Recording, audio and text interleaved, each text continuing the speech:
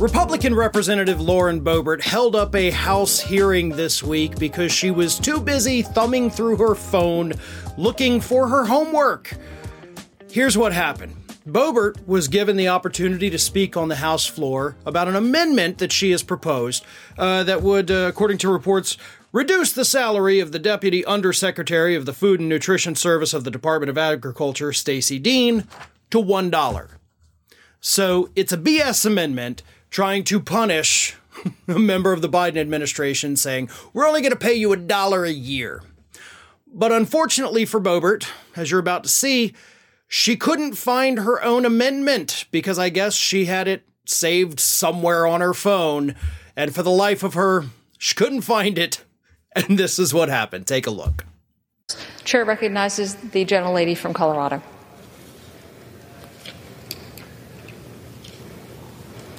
Madam Chair, one moment. Yeah, just 1 minute, folks. I'm trying to look up more stuff about Lauren Boebert. No, I'm kidding. How?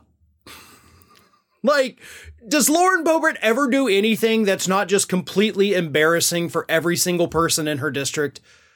Because what a crap show. I mean, you knew you were going to get the opportunity to speak on the floor.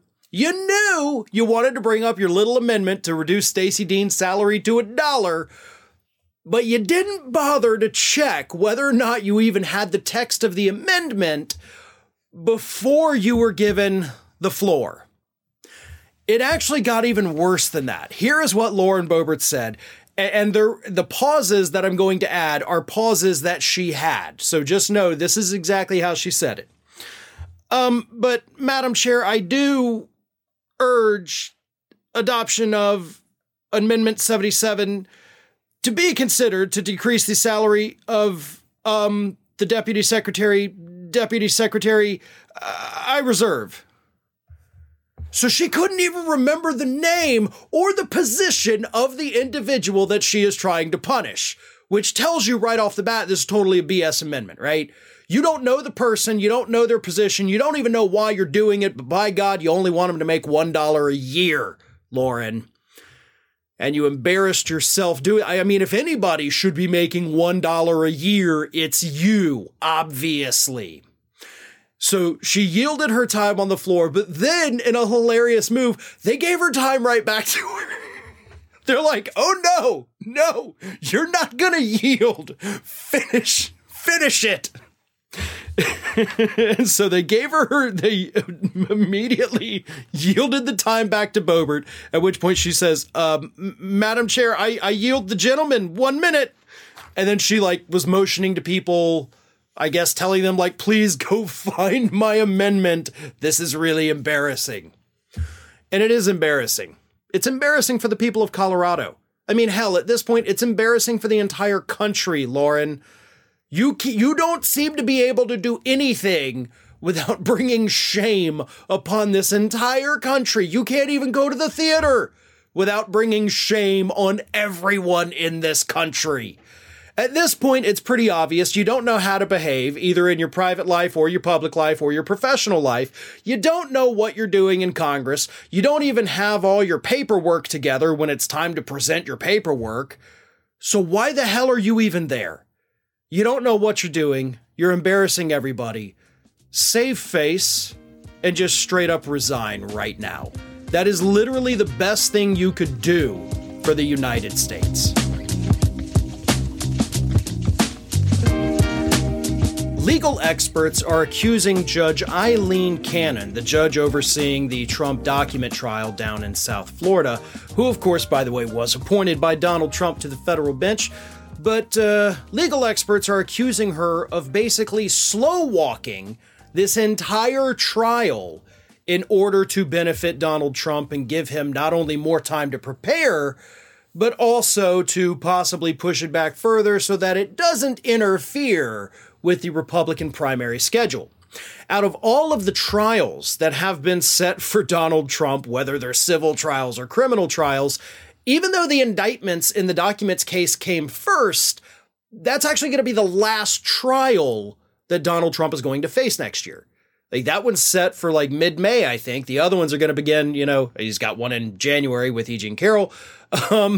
Then you've got, March, April, and this one's going to be last because, it was first. So that makes no sense of her setting that date, especially when this one is like the most glaringly obvious case that there is. He had the documents. He was literally caught red-handed with the documents.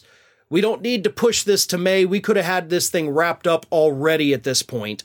But Judge Cannon, in her efforts to protect Donald Trump, pushed it all the way back to next May. But that's not the only thing she's done. This week, she finally ruled on a motion for a hearing that the prosecution, the Department of Justice, had requested weeks ago.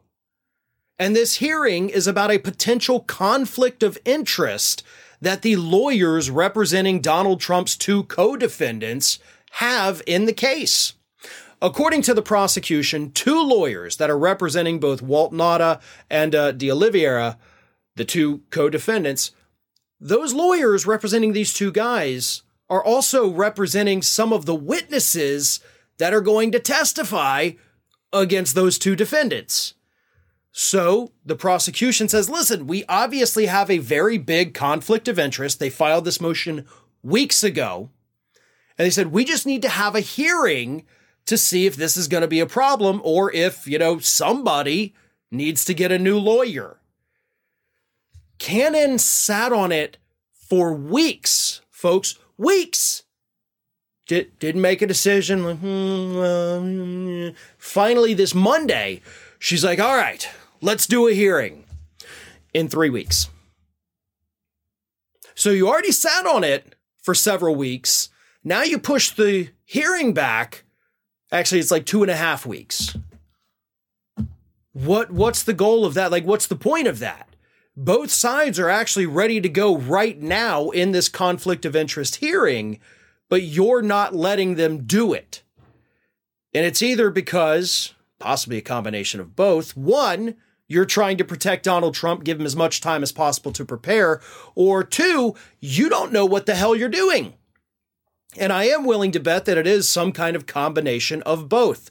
This is an individual who I've said multiple times before. She has tried 4 criminal trials as a judge. She has overseen 4 of them. We've talked about the fact that in many of those trials, she screwed up so badly that basically the trial didn't count. And she spent a grand total between those 4 trials of 14 days hearing criminal trials. So maybe she's just learning as she goes because she's unqualified to hold the position that she holds. Everybody's talking about like, oh, we've got all these aging politicians. They don't even know what they're doing. We should do something about these people who don't know what they're doing in DC.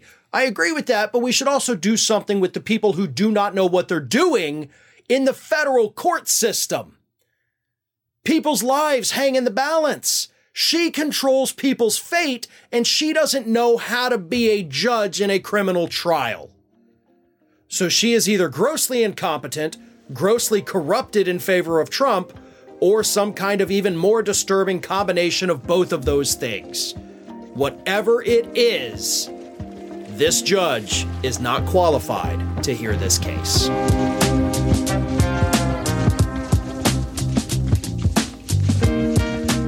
Michigan's Democratic Attorney General Dana Nessel may have screwed things up very badly in yet another criminal prosecution brought by her office. And I say yet another criminal prosecution because let's not forget that Dana Nessel, when she took over as Attorney General, screwed up the Flint water crisis criminal prosecution so badly that everybody got off. Nobody had to face justice because Dana Nessel came in and screwed everything up. I've actually had multiple conversations. I've interviewed Jordan Cheriton from Status Quo News on that for the Ring of Fire podcast multiple times. It's a disgusting story, and it's all due to Dana Nessel not being good at her job.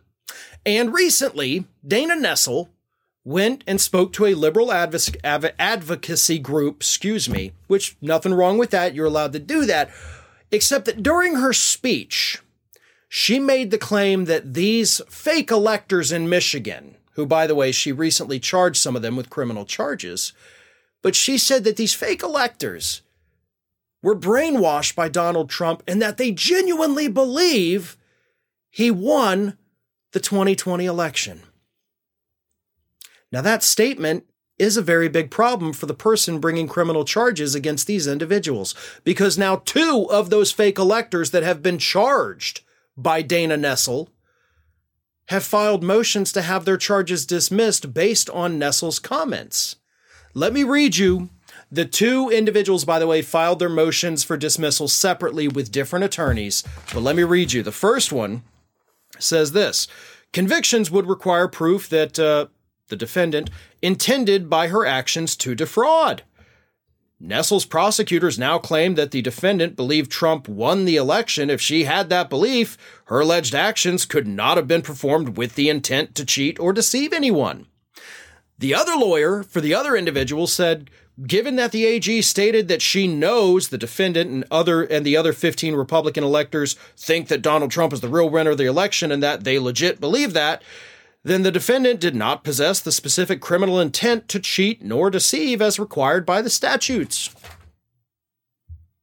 So these defendants, at least 2 of them, and there's, others, 13 others, are saying, listen, we've got the Attorney General telling a crowd that we don't have criminal intent because we genuinely believe these things.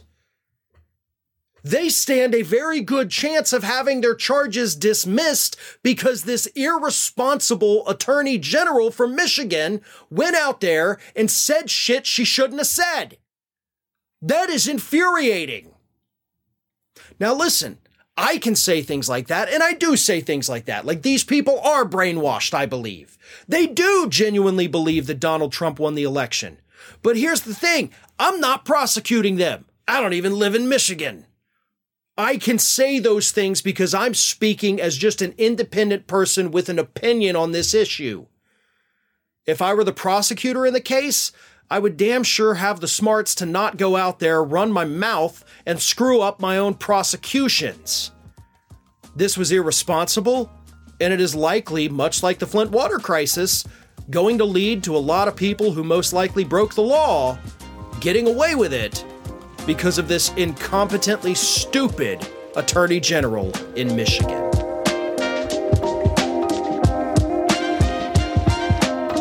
Thanks for listening to today's Fair and Balanced Daily. Stay up to date with all of our content by finding us on YouTube at youtube.com/fairandbalanced, and follow me on Twitter, Facebook, and Instagram at Fair and Balanced.